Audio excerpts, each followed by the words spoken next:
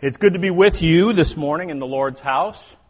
It has been a fantastic week and weekend around here already, and we would appreciate your continued prayers this morning for the kids that are here for Reverb this morning and ongoing from this point forward. I will be selfish and say we have 3 of them from our family here this morning, so please be praying hard for the kids. There is great stuff going on, I know already, and we just pray that God would continue to work in the hearts and the lives of the young people that are here this morning.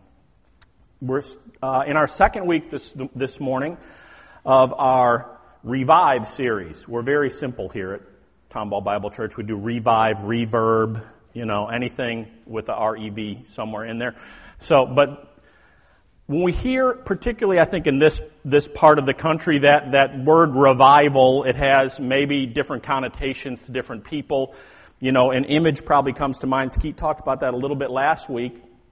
But this morning as we get started, I want to start where we left off last week with this definition of what revival is that we are talking about here this morning, and we will again next Sunday morning as well. Revival is really the breathing of new life into something that is faded or is fading or is faded in its vitality. Let me say that again because I messed it up pretty good the first time. Revival is the breathing of new life into something that is fading or has faded in its vitality. More specifically for our discussion this morning, this bringing of new life is really an awakening of our affection for Jesus Christ, is what we're talking about. So it's not we're not after some big group hug and something, that happens because we're all gathered in the same place. But what we're after is God getting a hold of each one of our lives, right where we are this morning, and taking us from this point forward in the direction that He wants us to go as individuals. If that happens with 10% of what is seated in this room this morning, if God really gets a hold of the lives of 1 out of every 10 of us in here this morning, we will see Tomball Bible Church be a completely different place. There's a little college in Kentucky. It was founded in 1890 as the Kentucky Holiness School. Interesting name. Several years after its founding, it changed its name to Asbury College, and there is now a seminary associated with Asbury as well. But Asbury has been known for a number of things over the years. Most importantly, it has been a place that over the years, since 1890, has begun revival on its campus 3 times, spreading across the nation from this little college in Kentucky. February 1905, February 1908, February 1921, February 1950, March 1958, February 1970, March 1992, and February of 2006, all were times where the campus of Asbury College and Seminary had been marked by incredible revival. That's 8 different instances. In 2 cases, it literally changed the nation for a time. The revival that took place there in 1970 swept across college campuses all across the country and was an incredible awakening of Christians all throughout this nation. It also led to a great missionary surge following that time. There's 8 different times that Asbury has been grabbed by the Holy Spirit, 7 of which had nothing to do with a planned revival time on campus. 7 times out of the 8, what happened on the campus of Asbury College was a couple guys got together, they were praying with each other, one guy stepped up and said, I know I need to be different. I think that there's more out there for me in my life with Christ than I am living right now. And I want you guys who are with me to pray that God would revive my spirit, would revive my walk with Christ. It spread from there to the guys who were with him, to the rest of the campus, to the state, to the region, and across the country in several instances. Interesting, it all happened in February, too. Let's see, what month are we in? Maybe there's a sign there, I don't know. Dwight Moody is somewhat of a hero of mine, being a Chicago boy, and that's where Moody Bible Institute is. And he has a great quote along the same lines with all of this. In 1871, following the Great Chicago Fire, Moody went and he was looking at the burned out remnants of what used to be the downtown city of Chicago. And God got a hold of his heart that day. He was already a great Bible teacher. He had literally thousands of kids gathering every Saturday morning for Sunday school on Saturday. I'm not sure how that all worked, but, worked for them. He looked at the remnants of what used to be the city of Chicago, and God got a hold of his heart that day. And he realized that a lot of what he was doing was really what he had practiced to do. What he was doing with the kids of the city was really more about just trying to be a good teacher and leader. And Moody said this: "The world has yet to see what Almighty God can do, or can and will do with, for, through, in, and by a man wholly and fully yielded to him and to God's service. And by God's grace, I will be that man." He went on from there and claimed a piece of land in downtown Chicago where he built a college and a church, and it still exists to this day, and has sent out per capita more missionaries to the rest of the world than any other Christian college campus. Started with Moody, already a man of God, saying, "I think there's more for me, and I need to be fully, completely, and wholly devoted to him. And if I do, the world has yet to see what can happen from someone like that." But as we think about that, that's what I think this whole revive thing is about. It's getting to that point in our own lives from wherever we are today and saying, God has more in store for me. But as we look at that this morning, I want to present to you 4 things that can get in the way, that can keep us from being revived this morning. There are more than 4, but we're just going to camp on 4 this morning. The first one is this. The first one is, when it comes to our relationship with God and being revived, we're trying to do it ourselves. I remember as a teenager going to lifeguard training, and along with that was CPR training, and you learned how to do the Heimlich maneuver. So in case somebody was drowning, I guess you could Heimlich. I'm not sure how that all worked, but I recall it distinctly because it was a little bit different, those 2 pieces in this whole Red Cross training thing, because the guy that was the instructor said, "Now here's the deal, folks. If you are choking, then you need the Heimlich maneuver.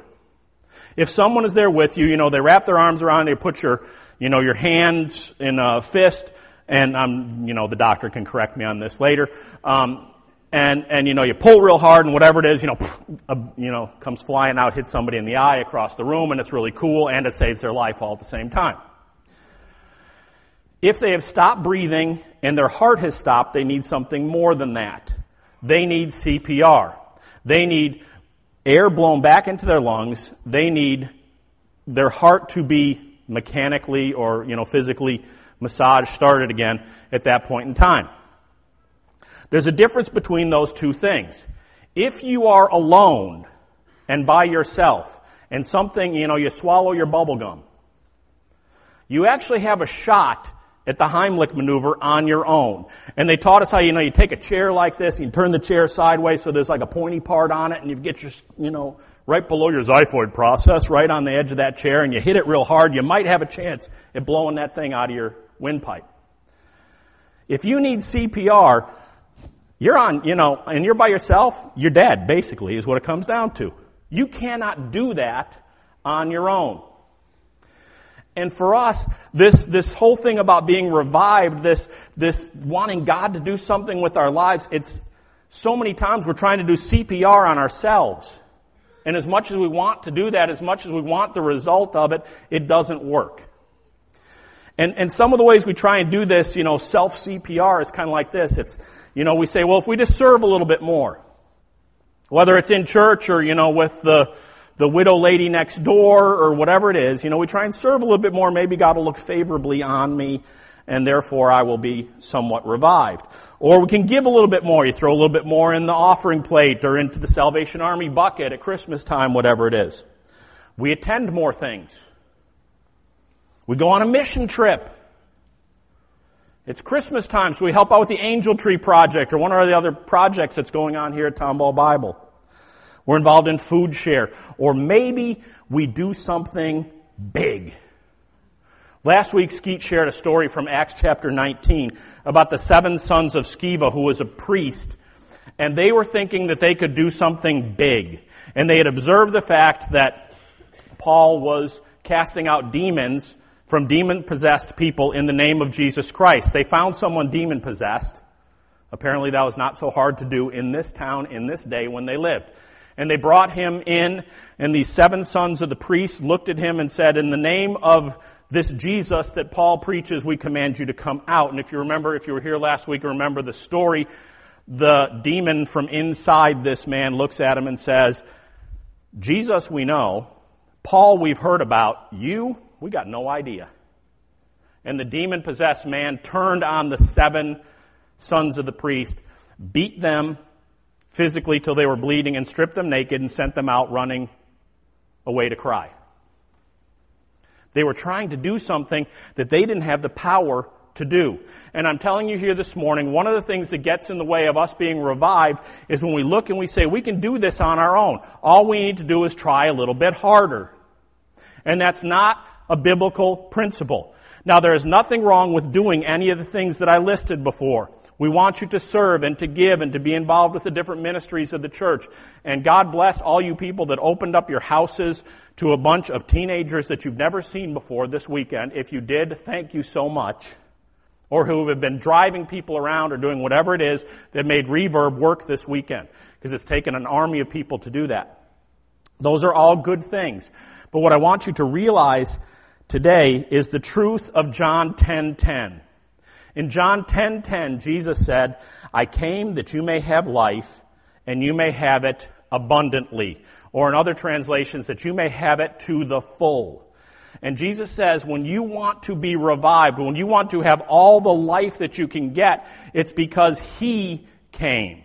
It's not because you can do something on your own. We need Jesus Christ in order to have this full, abundant, revived life. Jesus is the source of life, and He is the source of being revived. In James 4, chapter 2, it says, we do not have because we do not ask. So I'm telling you here this morning that if Jesus is the source of life, and in James it says, if we ask, we shall get, maybe that's where we should start this morning. Instead of trying to do it on our own, we should all look to our own selves today and say, I can't do this by myself. Jesus, I need you to come in and revive me. Matthew chapter 7, verses 7 through 11 says this. Ask and it will be given to you. Seek and you will find. Knock and it will be opened to you. For everyone who asks receives, and the one who seeks finds, and the one who knocks it will be opened. Or which of you, if his sons asked him for bread, would give him a stone? Or if he asked for a fish, you would give him a serpent? If you then who are evil know how to give good gifts to your children, how much more will your Father who is in heaven give good things to those who ask Him? You know, there's no secret words or secret formulas to being revived, but the secret is that revival comes from God and not from something we can produce in and of ourselves. And God wants to give us the good gifts that He talks about. God wants us to have life abundantly, and He's eager to give when we're eager to ask.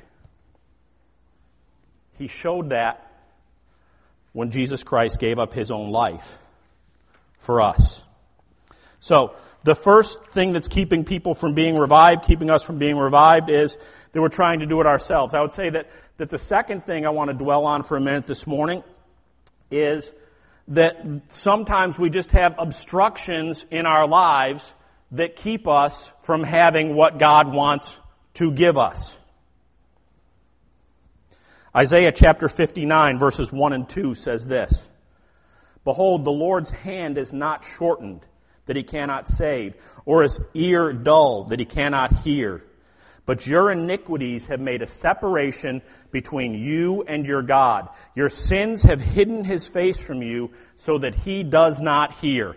You know, a lot of times we think that the sin that we have in our life is something that's personal to us and it's hidden from other people, but it's not hidden from God. And although nothing that we ever do can separate us from the love of God, nothing can ever take our salvation from us when our lives are characterized by sin, and I would say particularly habitual sin, it can cause a separation between us and God. Just like if you're a parent, you love your kids always. When they're acting like idiots, you don't necessarily like them.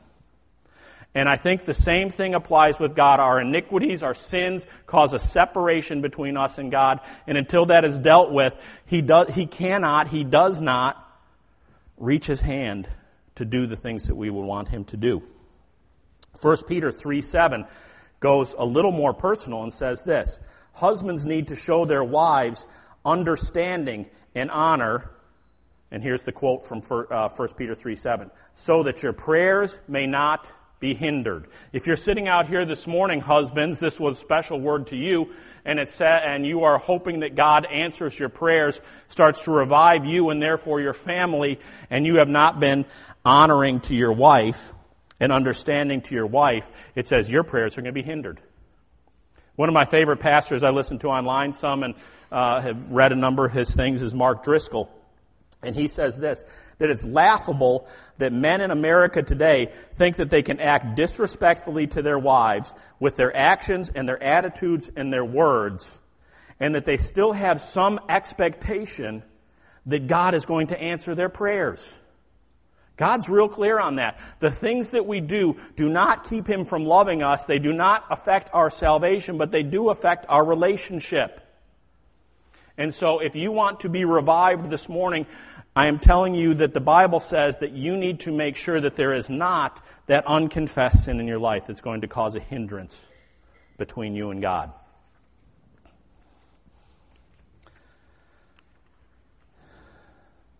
I think this morning we need to understand where we are and where we want to be.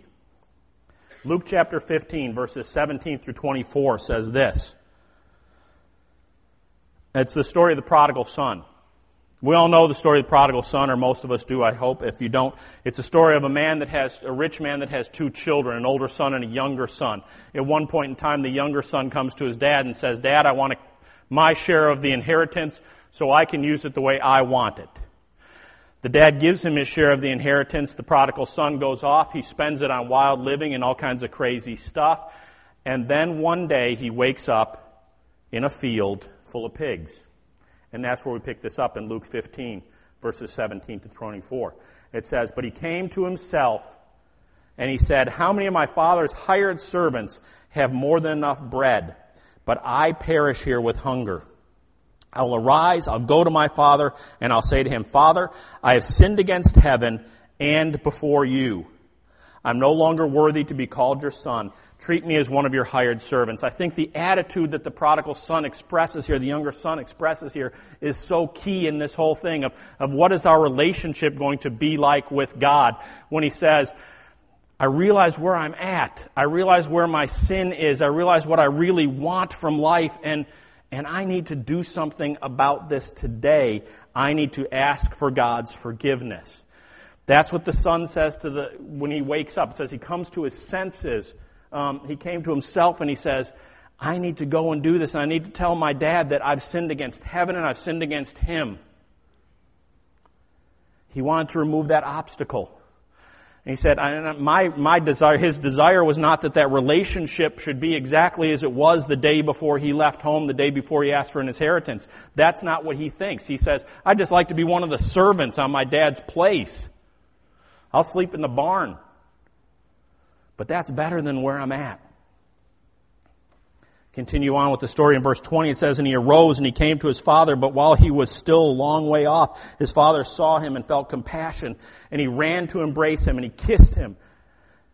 And the son said to him, Father, I have sinned against heaven and before you. I'm no longer worthy to be called your son. But listen to what the father says, because this is how God treats us when we go back to him and we say, God, I need to be revived, and I know that I've been doing wrong things in my life. God, revive me today. Please forgive me. And the father said to his servants, bring quickly the best robe and put it on him. Put a ring on his hand and shoes on his feet. And bring the fatted calf and kill it. And let us eat and celebrate. For this my son was dead, and he's alive again. He was lost, and now he's found. And they began to celebrate. See, God is waiting for us to come to him and say, God, forgive me, revive me, make me new again. And it's just like he had never left home at that point in time. He gave him the best of the best back again.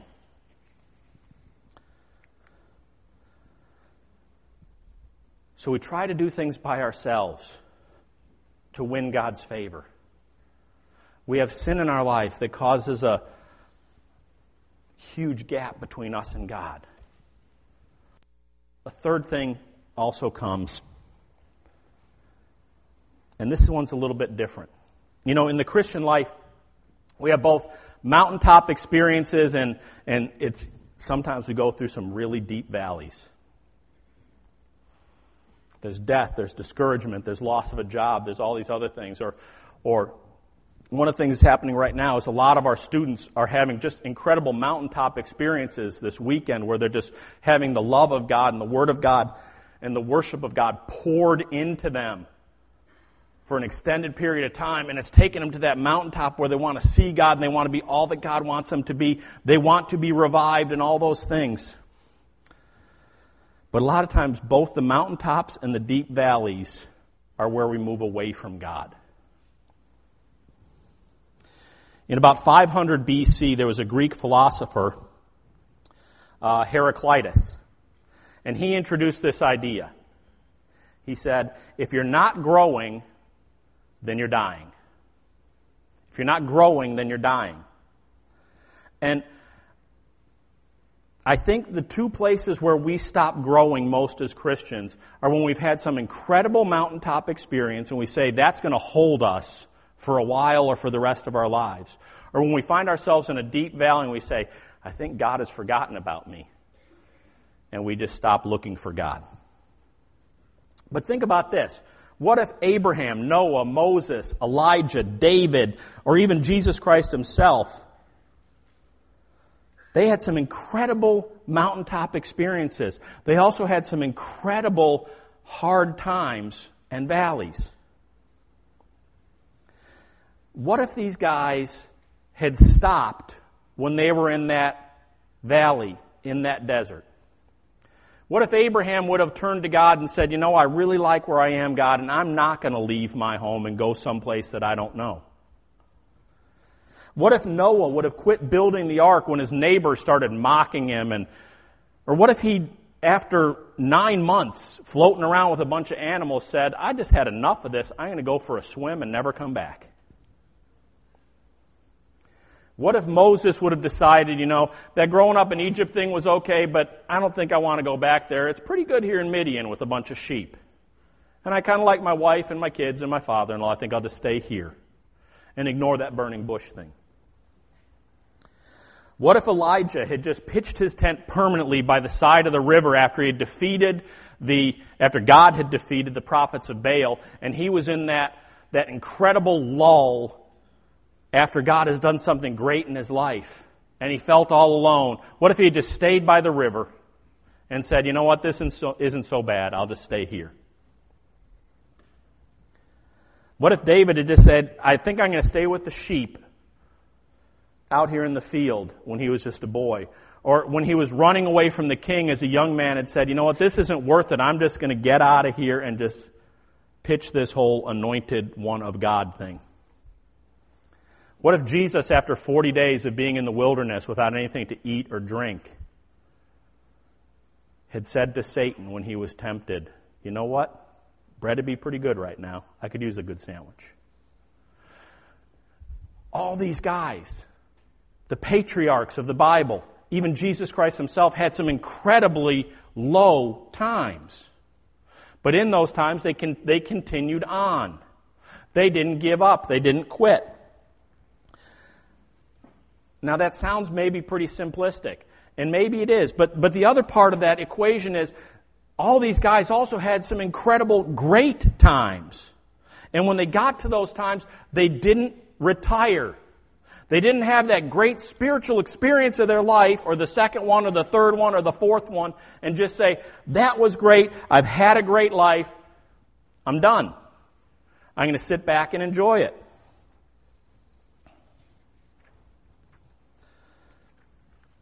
A number of years ago, my parents moved into a retirement apartment. Some of the greatest people around. And my parents are right dead in the middle of that World War II generation. And at the Covenant Village where they live, every Thursday they had chapel there. And after my folks had moved in, they'd been there for a few weeks and stuff. And I got a call at my office, and it was the guy that runs the chapel program at Covenant Village where they were living. And he said, you know, we like to have a variety of people come in and talk to the people that live here. Would you be willing to come and share a chapel service with us? Sure. I'm always up for sharing good stories, and, you know, for the most part, old people like me. So that was all good. And there was lunch, you know. So I went, and right about that time, Tom Brokaw had written his book about the greatest generation, talking about that World War II generation, all that they had done, you know, to literally save the world from, you know, tyranny and all the other things, all the great accomplishments of that generation. I realized that that's who I was going to speak to there. And so I got there and I celebrated who these folks were, the generation that they were, and the generation that had sent so many missionaries and the great missionary awakenings throughout the world from the 50s and the 60s and all the other great things that had come from this generation of people. And then I got towards the end, and it struck me, I should ask these folks for something, because they were all sitting nice like you guys are sitting. I said, I should ask them to do something. And I said, you know, I'm a youth pastor here in town, and I have a whole bunch of kids in my youth group that could really use some air support, just like D-Day. And I went into this whole thing about how on D-Day the guys stormed the beaches and stuff because they had some air cover and all these different things and stuff. And I said, what I'd like to ask all you guys to do is this. Start praying for your grandkids. If you don't have grandkids, start praying for the kids in my youth group. That God would raise them up as a generation that would take this world by storm, and that they would do as believers what the great generation did as warriors. Wrapped up real good. We prayed at the end, and I was standing in the front talking to my parents, and this crowd of people started to come up, one at a time. I thought, that's nice. They all want to shake my hand, tell me, you know, good job, young man, kind of thing, you know. And every single one of them pretty much said the same thing. So we have people come and do chapel with us all the time. They're always real gracious. They're always real nice. Most of the time they bring a nice word from God's Word. Nobody's ever asked us to do anything before. Nobody's ever said, here's a project for you folks. And they were all like, you know, we're this great generation, God, and people have given up on us. And I would also say that a lot of times as people go through their Christian life and great things happen in their lives, they kind of give up on themselves as well and just say, I have accomplished something, I may even have accomplished much, and so I'm just going to stop. And that is so contrary to Scripture. You know, the great patriarch of the Old Testament, the model of who Christ was going to be as a deliverer of his people, Moses, is one of my favorite characters of the Old Testament. And Deuteronomy chapter 34 says this. It's the end of Moses' life. He grew up 40 years in the land of Egypt. He lived in Midian for 40 years, where he was a shepherd, and now he's been back with the people of Israel. He's led them out of Egypt. They've been wandering the wilderness for 40 years, and they're finally to that point that they're going to enter the promised land. But because Moses wasn't perfect himself, he had messed up along the way, and he had sinned. He had taken credit for something God was going to do himself. And so God said, because of that, you're not going to enter the promised land. I'm going to let you see it, but I'm not going to let you enter in. So in Deuteronomy chapter 34, it says this, Then Moses went up from the plains of Moab and Mount Nebo. I'm going to skip down. And the Lord said to him, I'm going to give you all that I promised to Isaac and Jacob and Abraham and to your offspring. And Moses, you're not going to get to go into the land, but I'm going to give it to to your people this day. It says that on the top of this Mount Nebo, Moses died. There's actually some really interesting stuff later about what happened to Moses' body, about where it was wrestled amongst Satan and angels and stuff. And it says he was buried there and nobody knows where it is. But then in verse 7 of Deuteronomy chapter 34, it says this, And Moses was 120 years old when he died, but his eye was never undimmed, and his vigor never unabated. His whole life, he went from the time that he met with God at that burning bush and pressed on, crossing the Red Sea, seeing God do miracle after miracle after miracle, and none of that was good enough for him. And he said, I'm going to keep on going until the end. And I think a lot of times we're not being revived because we've either hit one of those incredible mountaintop experiences or we've been through one of those valleys and we just feel so alone. And the mountaintops make you feel alone too. But when we're there, that's when God is going to work in our lives, and that's when God can revive us. The fourth thing that gets in the way of us being revived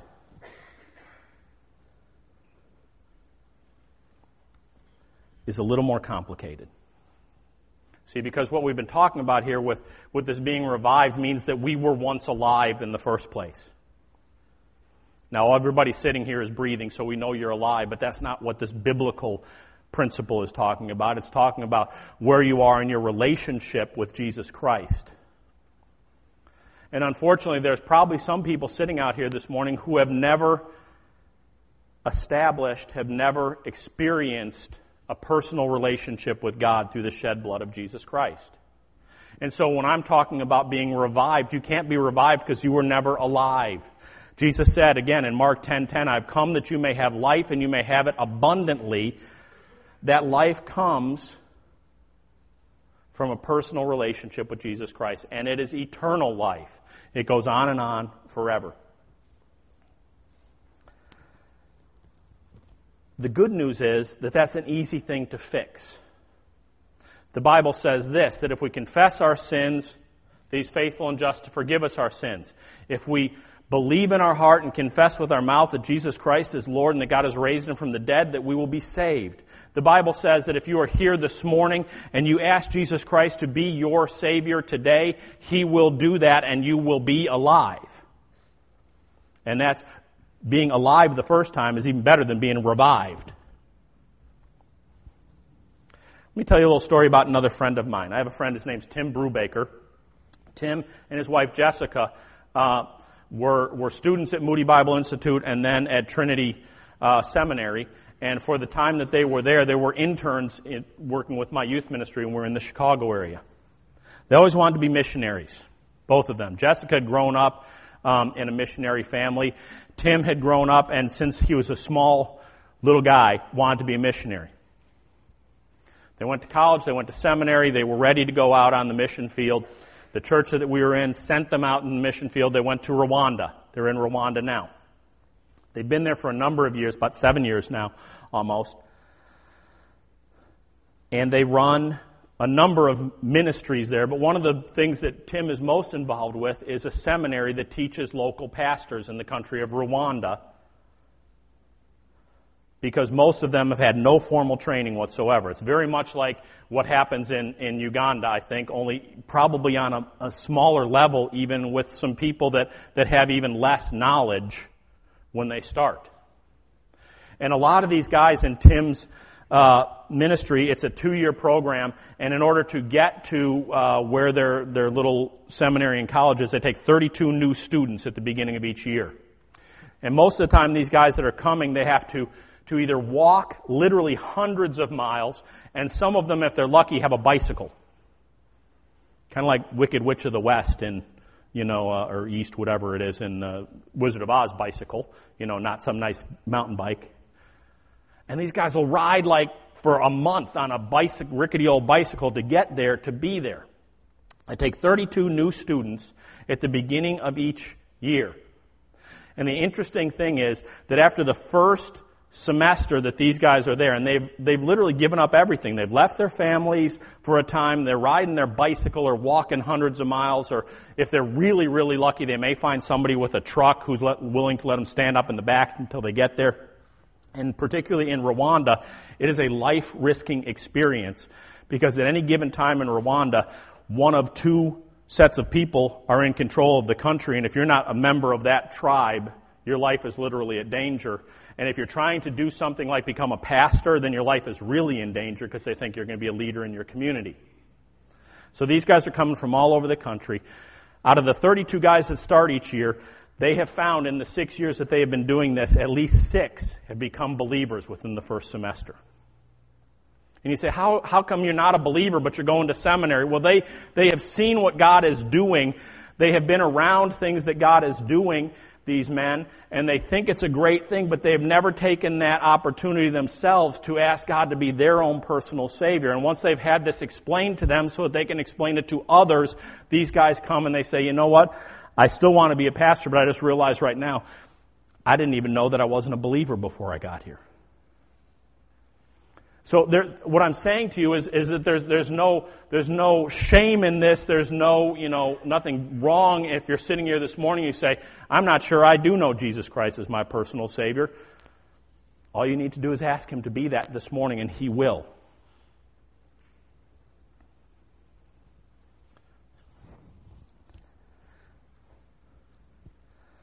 Matthew chapter 7, verses 13 and 14 says this. This is Jesus speaking. He says, "Enter by the narrow gate, for the gate is wide, and the way is easy that leads to destruction, and those who enter by it are many. For the gate is narrow, and the way is hard that leads to life, and those who find it are few." And over the years, scores of people have believed that they have done something and earned God's favor, instead of just asking to inherit eternal life that's been paid for by the blood of Jesus Christ. That passage goes on, Matthew 7 in verses 21 through 23, and says this, "Not everyone who says to me, 'Lord, Lord,' will enter the kingdom of heaven, but the one who does the will of the Father who is in heaven. And on that day many will say to me, 'Lord, Lord, did we not prophesy in your name? Did we not cast out demons in your name? Did we not do mighty works in your name?' And then I will declare to them, 'I never knew you. Depart from me.'" God says this is important stuff. It's simple but important. The truth is, there's nothing that you need to do except for ask for God's forgiveness and eternal life, and He will give it. That passage thankfully goes on and says this, "Everyone then who hears these words of mine and does them will be like a wise man who built his house on the rock.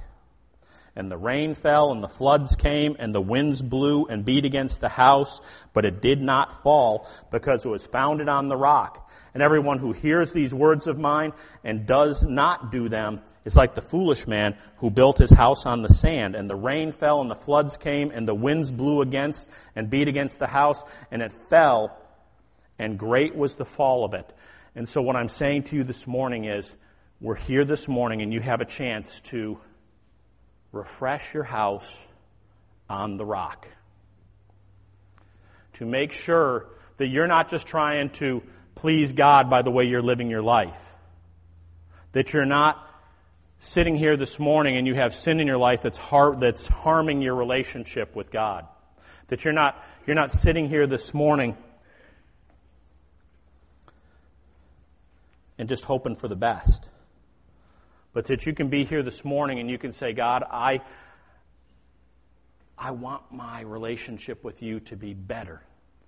I want to be revived here this morning. I want to be like Moses, who lives his life all the way through to the very end. And my eyes don't dim and my strength doesn't diminish, and I'm doing all that I can with your help, being your man or your woman of God. And I want to be revived today. And not just today, but tomorrow and the next day and the day after that. I don't want just to have another little mountaintop experience, but I want it to be continuing on, and I want to keep on going. Don't let things get in the way of being revived. The 4 things I talked about this morning have pretty easy solutions, and they all start with just giving in to God and saying, God, you need to change me. I can't do it myself. So take a hold of my life, change me, make me, mold me into the person that you want me to be, God. I'm willing to be whatever that is. Whether you're on a mountaintop this morning or in a valley or somewhere in between, God has another step in front of you today. Let's pray. Heavenly Father, I just thank you this morning for your word, and I pray that it would be an encouragement to each one of us. I pray, Father God, that you would take a hold of our lives, Lord, and that you would make us into the people that you would have us to be from this point forward and continuing on, Lord. I pray, Father God, that you would just use us in a way that is glorifying to you, Lord, that you would point up to us things that we can change in our lives, Lord, and that you would just be the one that brings forgiveness and who gives us life abundantly today. And I pray this in Christ's name. Amen.